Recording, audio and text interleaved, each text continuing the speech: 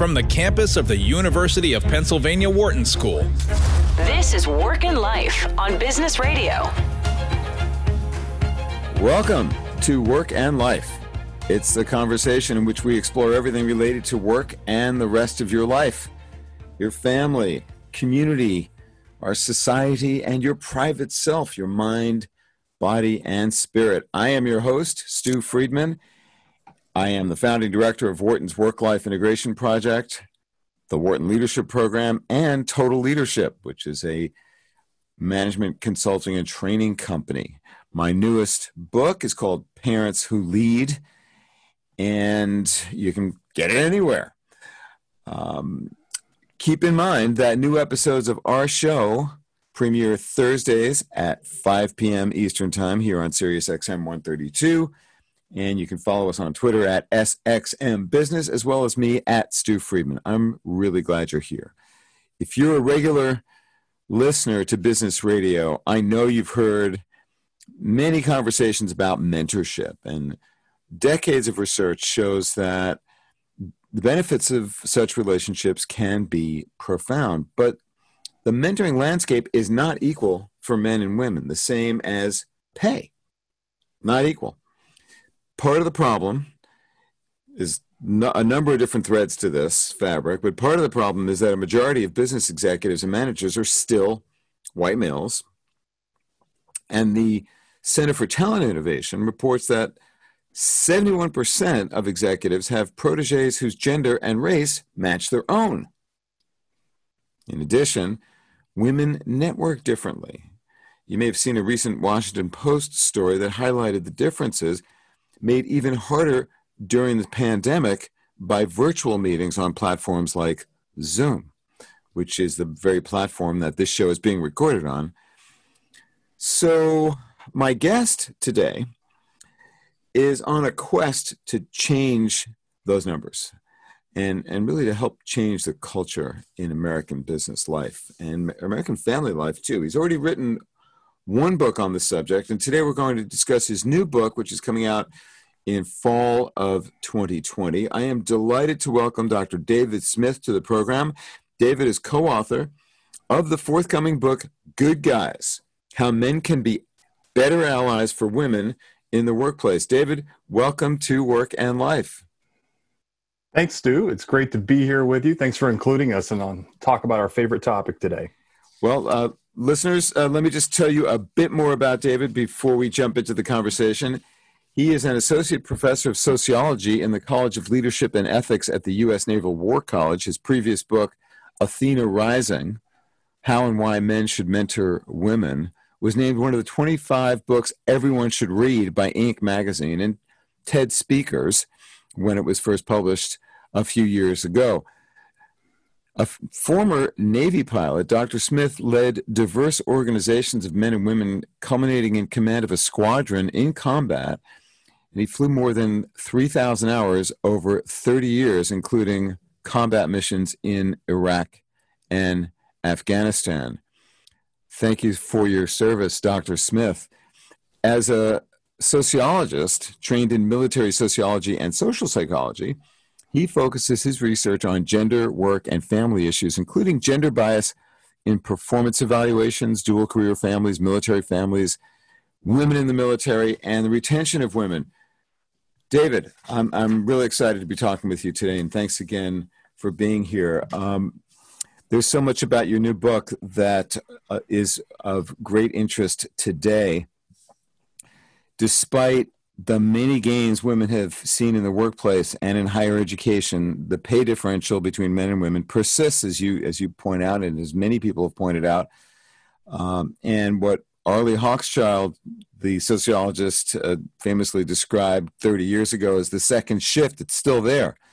That means that after women put in a full day of paid work outside the home, they put in a second shift at home, caring for children and taking care of household chores. The current pandemic, which has so many people working from home, has only highlighted what has been an ongoing and persistent problem. So now, without childcare support, it's often women who are helping their children with schoolwork, taking care of the house, and putting their paid work second to their husbands. Why, David? Or why does this problem persist? That's a great question. And I think, once again, we still see these persistent beliefs about work and family and what paid work looks like and the value of unpaid work, which is, again, as you pointed out, largely what women have been asked to do. And that's the nurturing and the caregiving work and the running of the household. And we've seen that for decades, that women have done more of that. And again, it's unpaid work, and so therefore it's devalued in a certain way. Mm-hmm. These gender beliefs about this, they continue to persist in our workplace and at home. And the pandemic has done nothing but exacerbate that today. As you pointed out, the fact that homeschooling has become now the third shift, really, if we think about it in Arlie Hochschild's terms, because mothers are doing most of it today. The most recent research that came out on that, it shows that they're the ones who are doing it. So it's just, again, reinforcing these beliefs about who should be doing which kind of work in the home and at work. The challenge today, of course, is that we're doing it all in the home. Yes, indeed.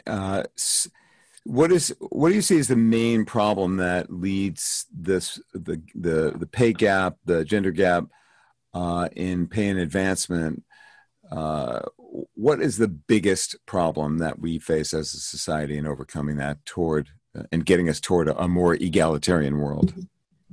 Yeah, I think there's a few issues with it in particular. One is they're overcoming I think many people believe that it's a myth, right? That it doesn't factually exist out there, and they can explain it away in so many different ways so that's part of the problem, I think, in particular.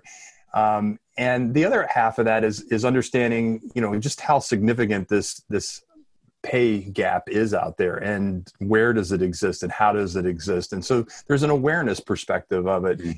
Because again, I think the challenge is that a lot of organizations think that they're meritocratic, right? We have these meritocratic ideals and values that, hey, we pay people what they're worth. We pay them for the value of of the great work that they're doing.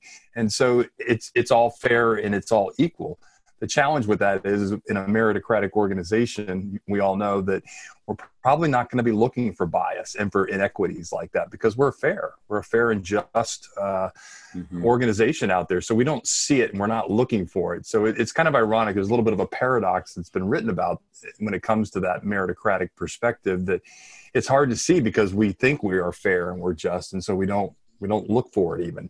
So developing the awareness piece, I think, is really critical to it out there. The last there's misinformation about the reality of the pay gap, and that's one thing.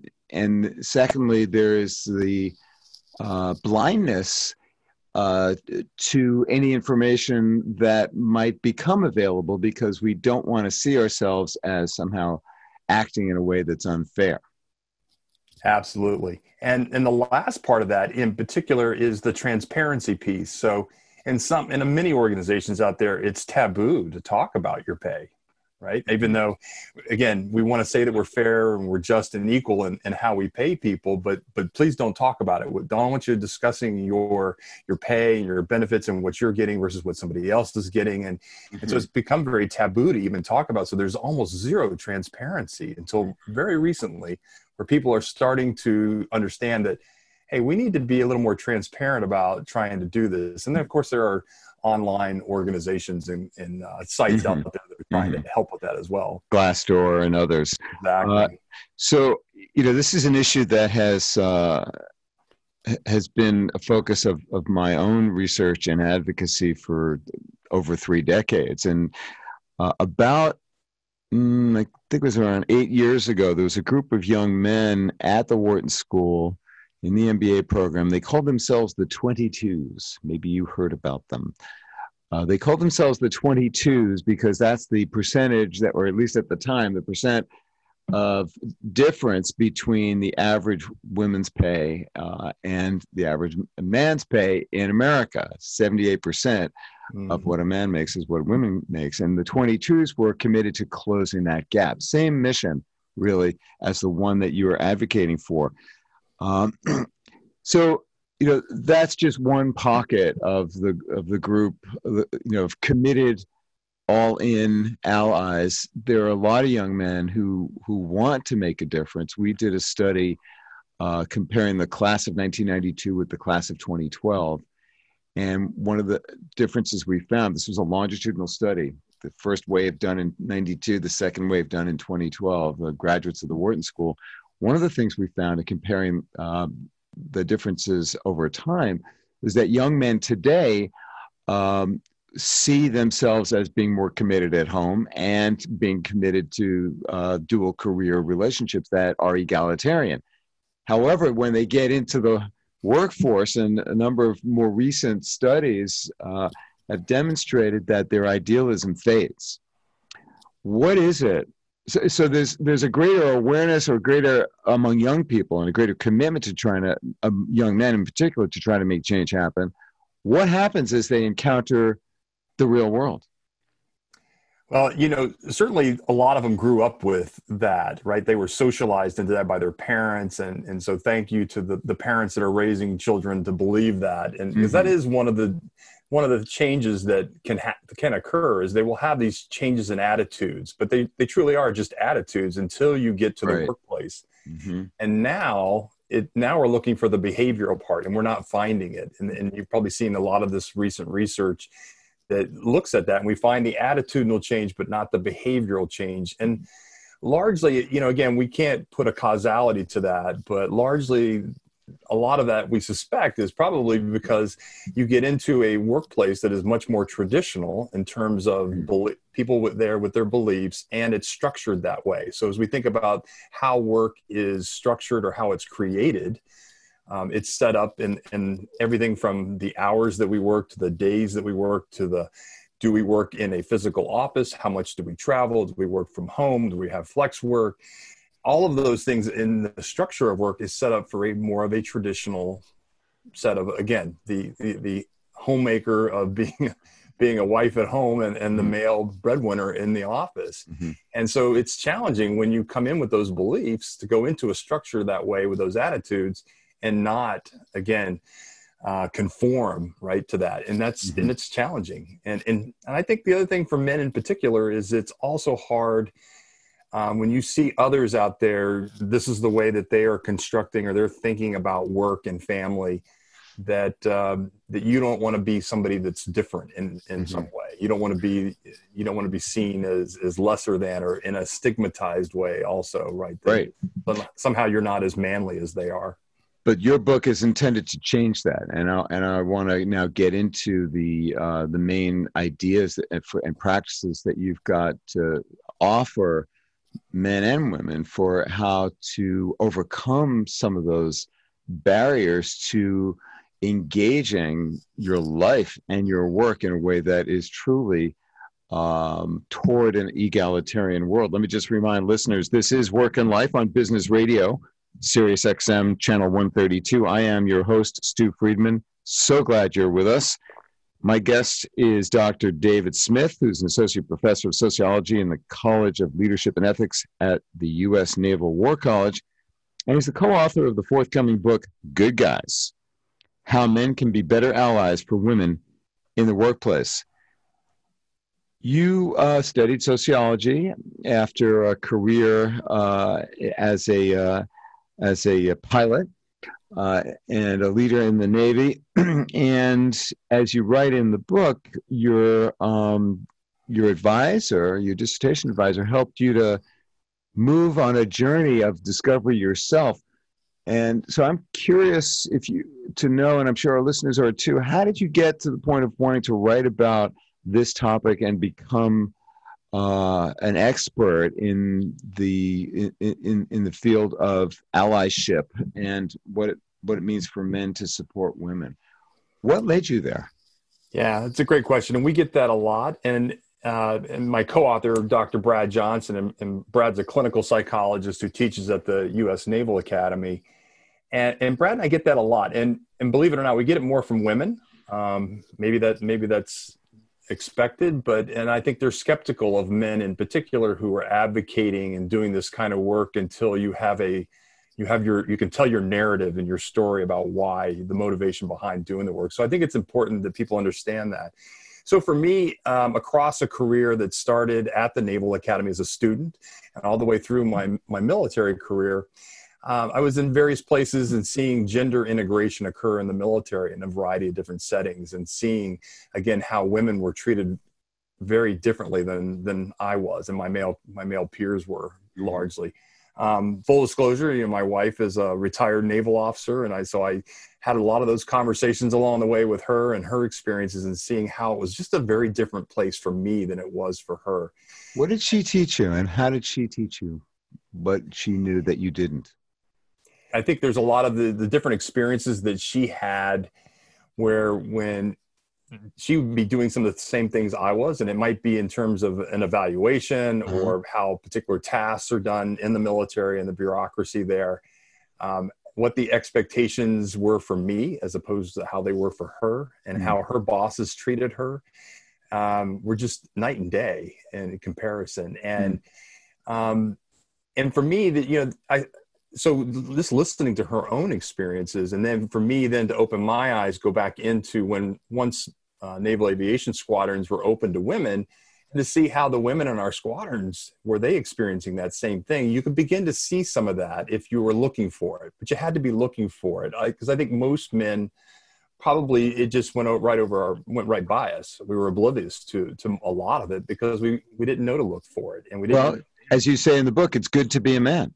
Yeah, it was. We're still advantaged. We're privileged, and it's easy and natural to not see your privilege. Absolutely, and because it's hard to acknowledge it. What is it that makes that so difficult?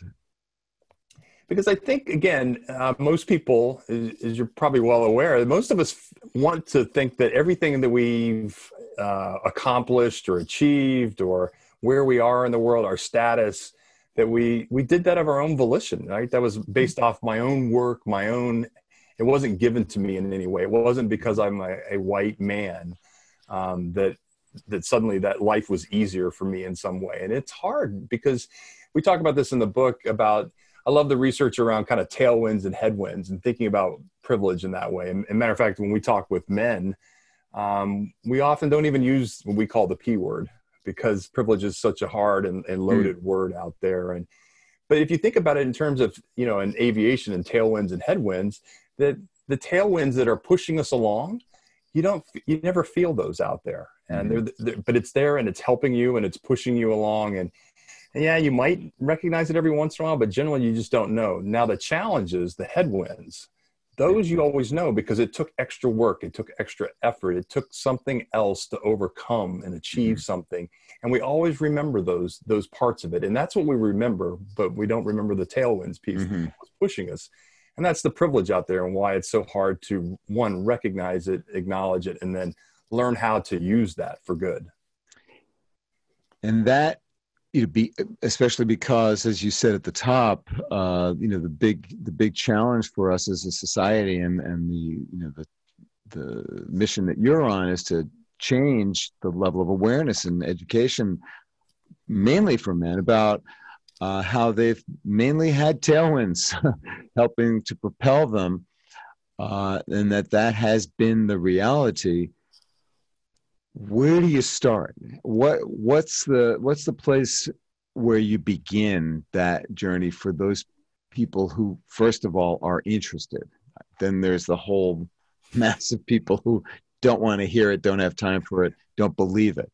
But for those people who have some interest, and that's probably a lot of our listeners, where do you start?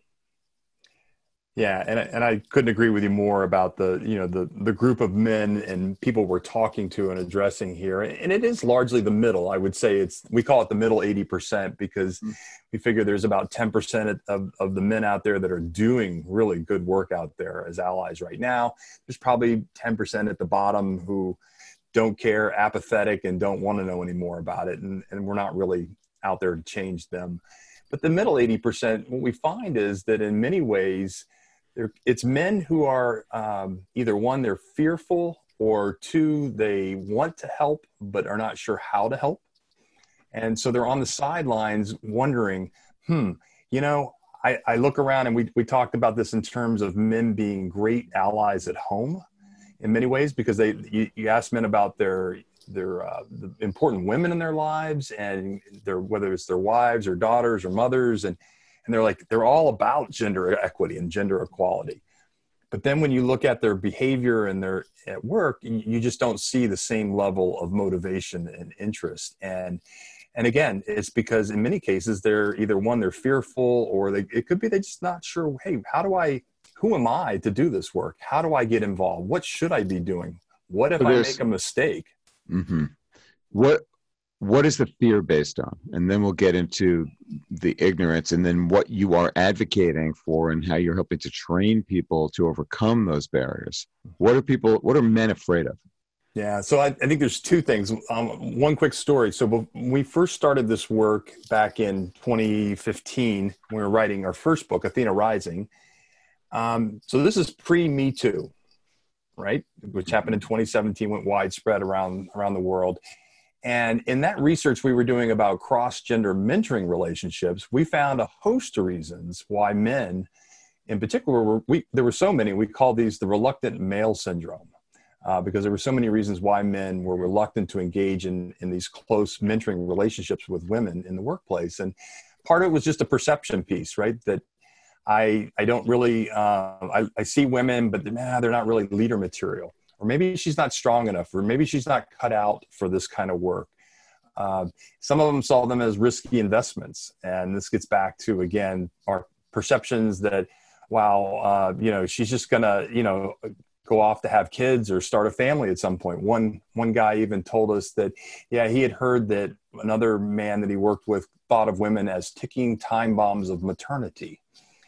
You can't make these things up, right? And so these perceptions, right, they're largely unconscious bias, will keep you from investing your time, energy, and resources into those relationships. That's one part. Another one, interestingly, is an anxiety around what does it look like to be a partner or in a mentoring or sponsoring relationship in the workplace. Mm-hmm. And guys said, hey, I'm really comfortable with these relationships with women. When I think about like my mother and how I was raised with a sister, and maybe they have a daughter today. But what's a close personal or professional relationship look like in the workplace? And a lot of guys admitted they were anxious about it. And so again, what do we do when we get anxious? We avoid it, the discomfort. And what is the primary source of that anxiety? It's the unknown. It's the uncertainty about, again, I was socialized to I know what a script is for a relationship with my wife, for example, or with a sister. But where were we given that script for women to work with women, right, in the workplace, or to mentor women in the workplace, or to, right, all the different kinds of professional relationships we have? We don't really have that for men in particular. And so a lot of guys would just say, I just don't feel comfortable with it. So I'm not sure what to say or do. So I just avoid it. So I don't know how to act for fear of being seen as oppressive or sexually predating, that they would be inappropriately close because of the sexual connotations. Is that the main fear, or is there more to it?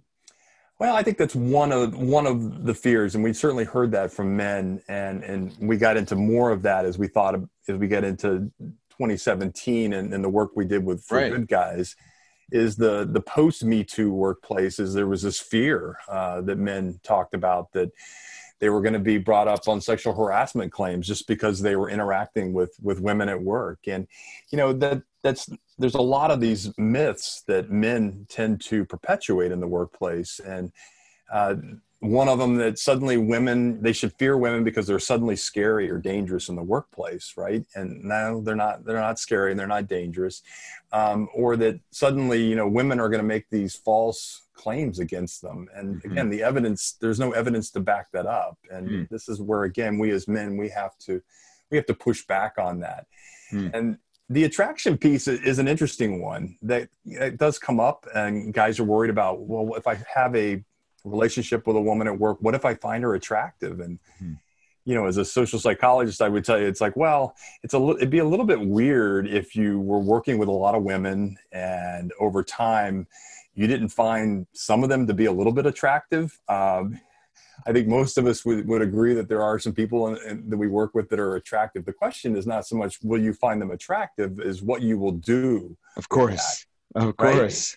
Yes. As it turns out, we as men, we have, looking at functional magnetic resonance imaging, we've determined that we have frontal lobes, right? And we can actually use that capable of rational decision making. Yeah. Really? I didn't know that, David. You're going to have to tell us more about that when we come back after the break. When we're also going to explore how to overcome the anxieties, the fears, the ignorance, because it's in men's best interests to become allies. We haven't talked yet about the many benefits that come not just to society, not just to women, not just to business and other organizations, but to individual men in becoming allies. There is career benefit. It might seem paradoxical, but it's true, as you advocate for in your book. All that and more when we come back. We're just going to take a short break here. Don't go away. I'm going to be continuing my conversation with Dr. David Smith, who's the co-author of the forthcoming Good Guys: How Men Can Be Better Allies for Women in the Workplace. I'm Stu Friedman, and this is Work and Life on Business Radio, powered by the Wharton School, Sirius XM 132. Stay with us. We'll be right back. You're listening to Work and Life on Business Radio. Welcome back to Work and Life. So glad you're here. I am your host, Stu Friedman, and my guest today is Dr. David Smith, who's an associate professor of sociology in the College of Leadership and Ethics at the U.S. Naval War College. His research focuses on gender, work, and family, and he's co-author of the forthcoming book, Good Guys: How Men Can Be Better Allies for Women in the Workplace. And this is something that benefits not just women, but men too. So let's get to that at the top of the second half of our show, David. What are the benefits to men in becoming better, stronger, more forceful, and effective allies? Why should, just from an instrumental, self-interested point of view, men get into it? Yeah, great question. And there is a WIFM, right? There's a what's in it for me, a self-interest piece here for guys. And largely gets overlooked, and people forget about this one. So what we find is that when men are better allies, and so they have a different network, right, of kind of their inner circle of friends and of peers and people that they're mentoring and being mentored by and sponsoring and being sponsored by, that guess what? They have increased access to all kinds of different information, different parts of the organizations that they work in that they wouldn't have otherwise had. Of course, they have these broader, more diverse networks, both within the organization and outside the organization.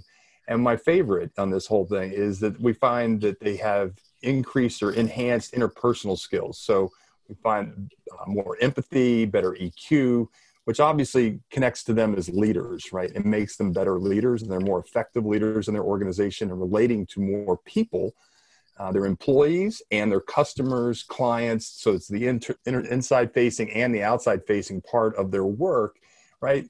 And the beautiful part of that from a work family perspective is that as you improve your empathy and EQ, you don't check that at the door at the end of the day when you go home.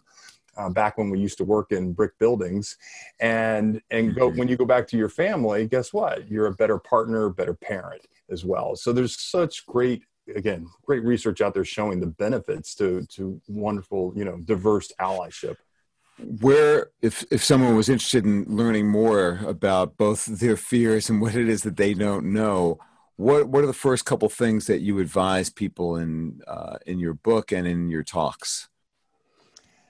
Yeah, so two pieces to this. One is that at some point you need to have these conversations with the women that you feel closest and most comfortable with, and whether that's at work or at home, and hopefully eventually more at work as well, that you can ask them about their experiences and have these conversations and be very transparent about why you're asking, right? That you're looking there to understand and to become a better ally here, and to help, how improve the work experience for everyone at work. And then, sometimes and that works as an approach. It does, but we also find that sometimes you need to ask if it's okay to ask, right? Because sometimes we're not comfortable and we're not really sure, depending on the relationship you have with these women at work, that you might want to ask if it's okay to ask about their experiences as opposed to just jumping out there and doing that. We also suggest that men ought to do their homework first. So in other words, we shouldn't always be placing the burden on somebody else to educate us on. Right.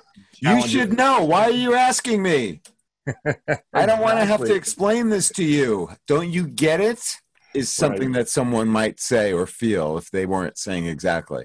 Absolutely. So what kind of homework is good to do if you don't feel comfortable or feel like you might be offending a woman by asking her about her experience and compelling her to educate you? What are some other ways that men can get educated fast? Certainly, there's plenty to read out there, whether you're reading books or you're online, and certainly in the digital format today, there is so much to read out there. The other thing is there's a lot of great, and especially right now during the pandemic, there's a lot of great online resources in terms of webinars. So in 30 minutes, you can listen to experts talk about these topics and really get some really interesting narratives and stories that go with it, where you can connect that maybe into your own business or your own industry. The other one that we find more and more of are when you think about women's leadership conferences or women's leadership initiatives, and often even within your own organization, we find affinity groups or employee resource groups out there. What a great in-house resource right there at your fingertips. You probably even know some of those people who are in those groups. You might even decide that you want to join and become a member. Often they're open, like a women's employee resource group. There's men who often are members of those groups. Everyone's welcome. So go attend and think about how you're going to show up, though, because that's another important thing that we as men have to think about. If we go into these spaces like a women's ERG or a women's leadership conference that is, again, largely for women and occupied by women, how do we show up in those spaces? It's not easy. I have done it myself, again, for decades. And it's scary, intimidating to stand up in front of 300 executive women and try to talk to them about how to integrate work in the rest of your life and to come across as credible. And sensitive and aware of what it's like from the other side. What I have found is that when you admit your ignorance and demonstrate your real interest based on something that matters to you, and how what you're trying to do is to be helpful and to convey that through a personal story, as you were saying at the top, of why this issue matters, that can help. But it's fraught. It's tricky, and I think your advice to be thoughtful about how do you want to show up? What are you going to say? What are you going to not say? How can you contribute? This is something that's going to benefit you.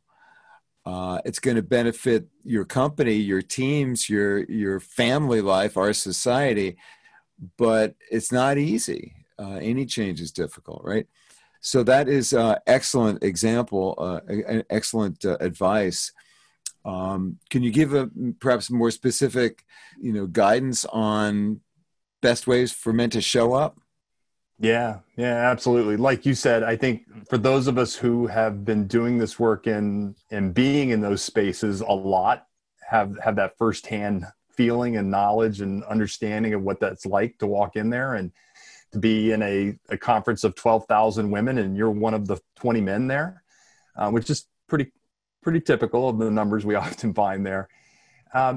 One of the first things we tell guys is when you think about showing up in these spaces is to, one, your job is to go in and listen. And not just listen in the ways that maybe you've thought about listening in the past, but listen, we think about this in terms of, we call it generous listening. And you're listening without the intent that you're ever going to contribute or say anything whatsoever. You're not going to add anything. You're just there to listen. And to what about all the great points I have to make to illustrate my intelligence and farsightedness? I just leave those at the door, David? Is that what you're saying? Absolutely. Not appropriate here. Absolutely. and just That's good listen. advice. Yeah, and I think that it's okay to ask some questions after you spend some time listening, maybe some clarifying questions to better understand. And again, I think the pretext in there of what you're trying to understand and why you're trying to understand it. There is a point though where I think it's okay, especially if you think about attending as a member of like a women's ERG, that you should be thinking about, all right, so what can I do that I've been listening, I've been developing my awareness, I kind of have a better understanding of the challenges. Now, what's my role, right, in the organization into making those experiences better? And you can ask those questions about, hey, if I could do one thing this week that would make your experience better in the workplace, what could I do? What's that one thing that I could do right now in my position that I'm in? That sounds like a very practical and useful question. What kinds of things are you likely to hear when you ask that question? What have you heard? Well, one of my favorite bits of advice was from Michelle Obama. She got asked that question, and she said, "Just tell men to be better." Okay, not helpful, Michelle. Yeah, who I am a great fan of and have written a chapter in one of my books about her. So, yeah. But that's not very specific. No, I know that. Yeah, be better is okay. I get it. It's it makes the point. What else have you heard that is perhaps a little bit more specific? Yeah, and we've got these. There's so many of them. Stu, that when we were writing the book, we just had to organize all these we call them kind of micro behaviors, all these micro skills, all these different things in different settings that you could do. For example, when a biased or even a sexist comment or joke or reference is made, say something. Don't be silent, and don't wait for one of the women. Don't look around to see if one of the women are going to say something. Say something. And then when you do say something to disrupt, right? Because I think other people in the room probably understood that, hey, that didn't land right, or it didn't come off right, or it was clearly biased and the person didn't even recognize it. You have to own that. And you can't say, oh, hey, John, don't say that because Patty's here, right? No, it's not okay because I don't find it okay, and here's why. And then have your explanation ready for that. This is the two parts to allyship. Brad and I talk about this all the time with guys. One is the individual piece that you do how you show up, right, every day and hold yourself accountable. The harder part is the public allyship piece, and this is getting into that. Of how do we, when we see things, how do we hold others accountable, and not just other people, but how do we hold the organization or the practice or the process accountable? So if, for example, there's unfair pay, how do you check that? How do you call it out? How do you correct it and fix it? How do you look for bias in the system in terms of the everyday practices and behaviors that we have out there? But that's kind of at the organizational level. We just recently, you may have seen the comments that our president said recently about Secretary Pompeo's wife being home doing the dishes. And we were just talking about this yesterday, and the fact that, well, nobody really obviously called that out right there in person, but there were people who were saying things, and we were talking about this afterwards, that's not okay, right? Because you're reinforcing 20th century old traditional beliefs about work and family, about who should be at home doing the dishes and who should be at work doing the important work, and vice versa. But you have to, as an ally, you can't let those things go, right? There's an expectation that you're going to hold yourself and others accountable, right? And we're going to call these things out, and women expect us to do that. That's the be better. That's being better, right? Let me remind listeners, this is Work and Life on Business Radio, Sirius XM 132. I'm your host, Stu Friedman. I'm glad you're with us today. I'm speaking with Dr. David Smith, who's an associate professor of sociology in the College of Leadership and Ethics at the U.S. Naval War College, and he's the co-author of the forthcoming Good Guys, How Men Can Be Better Allies for Women in the Workplace. Let's go back to the home world, though, where, it's every day. Where you have opportunities to show up as an ally. And in particular, in these pandemic times when so many of us are working from home with no separation physically between our work lives and our family lives, as you noted at the top, what are some of the keys for men to be mindful of in terms of how to show up as an ally for women in your home? Yeah, and I think we're getting, as men right now, for many men who have not been aware of what's going on at home, they're getting their upfront experience of and seeing it in person right now firsthand. So it's really interesting, and to see how women are doing the juggling and how much of a struggle it really is for them there. So part of that is developing that awareness of what that experience looks like. And then the question is, what are they doing about it? And it's interesting. There's been a few things out there. One is, sometimes men think they're doing more than they really are. It's like, well, I take out the trash and, I mow the lawn and I do these kinds of things, but we're not doing a lot of the everyday things that require it's a constant battle there at home in terms of doing work, whether you have children or not. And men are getting a chance to see that. And the question is, are you really doing your fair share? And what does that look like? Mm-hmm. If you don't know, our advice to men is, well, ask your partner for an audit. Do a household chores audit real quick.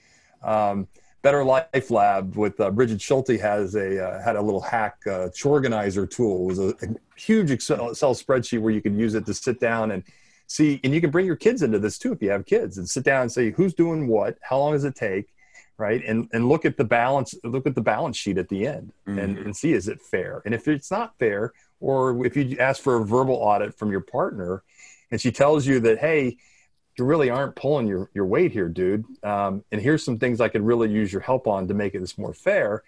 Don't push back and argue with her. Just get busy doing it, mm-hmm. and start to level that. The another tool. Let me just quickly let you know, one of the things that we write about in Parents Who Lead, and the partnerships that are parenting together. One of the first exercises we ask partners to do is an assessment of what we call the four-way view. How important is each of the different domains to you in your life, your work, your home, your community, and your private self?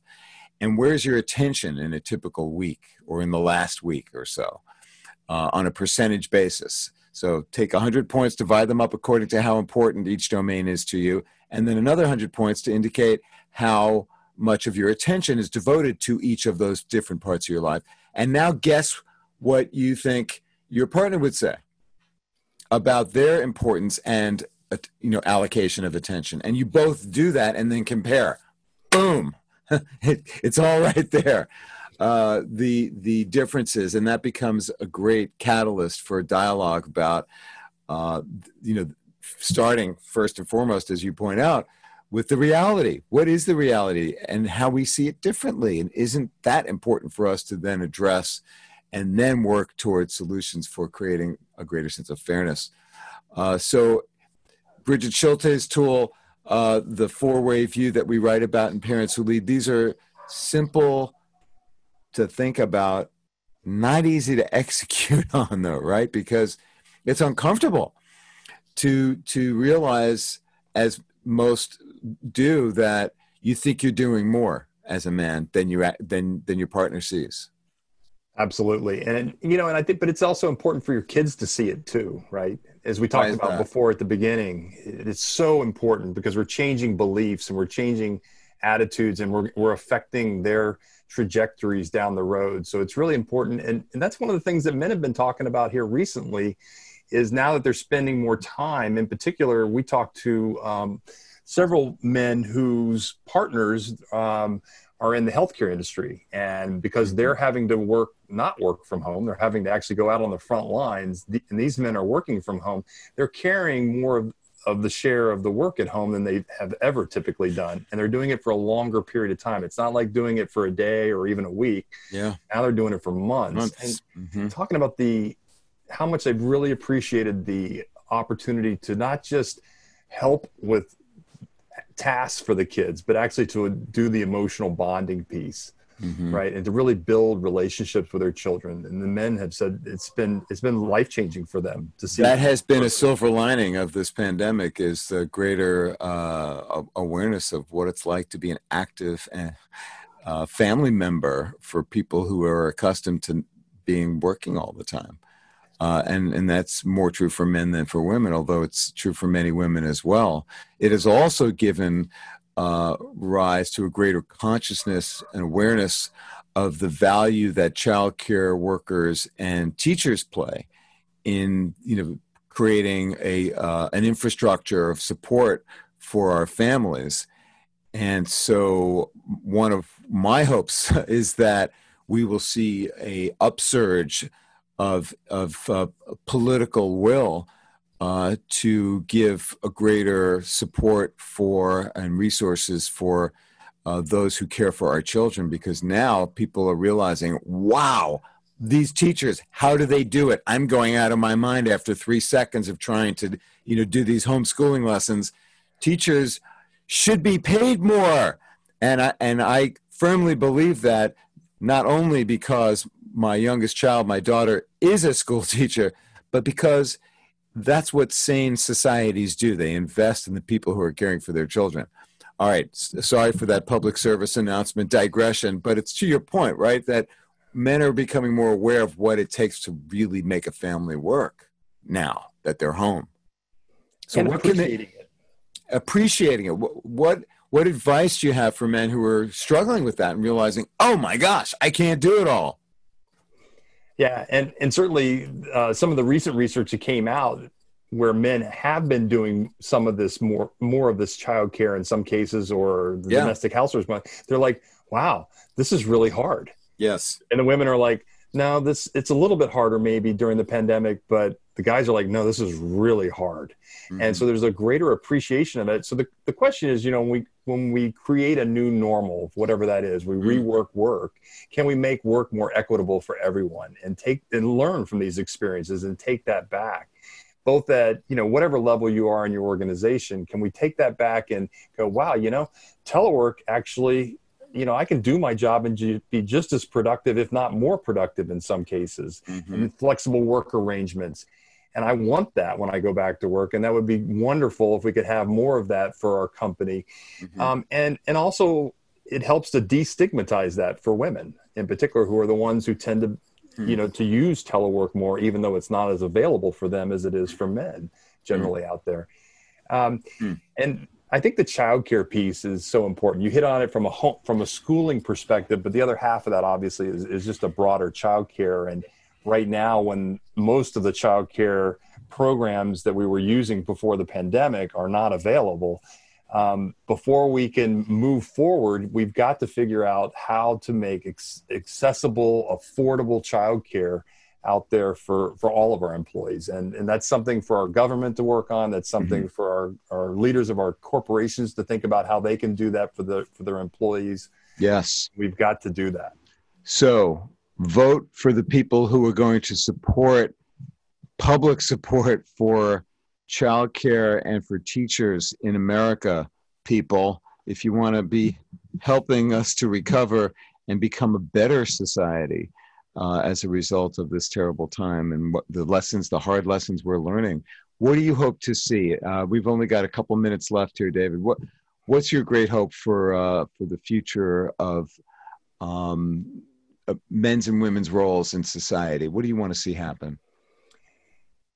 Back to the partnership. I think if we could be true partners, both at home and at work, I think society will be so much better. Our corporations will make more money. Our families will be in much better places. And I think it's a win-win-win for everybody on that. And that's the goal. And, again, the pandemic has been, terrible, and there have been huge losses for people in terms of life and health and financial jobs. I mean, it had been tragedies all across the board, but we are going to come out of this. And when we do come out of it, we need to think about what we learned and how we can apply that, because I think it really is a golden opportunity to really make work more equitable, and not just from a gender perspective, but for everyone. And we've also learned that paid sick leave is so critical, and how, again, it's affecting women and women of color in particular, much more so than it is for men out there. So that's our hope, that we can do this both in men. If we can use what we've learned, take that back with us, and in whatever level of the organization you're in, advocate for that change and be that ally for everyone. So last point, 20 seconds. What's the most important bit of advice you've got coming out of Good Guys? Most important bit of advice? Well, lots of them, but I think the first part is that as men, we have to, understand our motivation for doing this work. And often that requires us to have a personal connection, right? With either whether it's through somebody in your family or it's somebody at work, you need to hear those experiences and to have that personal connection to the motivation to do the work. And then once you have that, we can begin to work on, we have to develop an awareness of where reality is in terms of experiences, so that we can get in touch with that sense of justice we have to really move things forward, and understand that the only way to really do this is go back and integrate this into our business, right? In terms of our business outcomes, it's got to be, again, tied to the work that we do. But it starts with the conversation, and that's unfortunately where we have to end ours. David, thank you so much for joining us on the show today.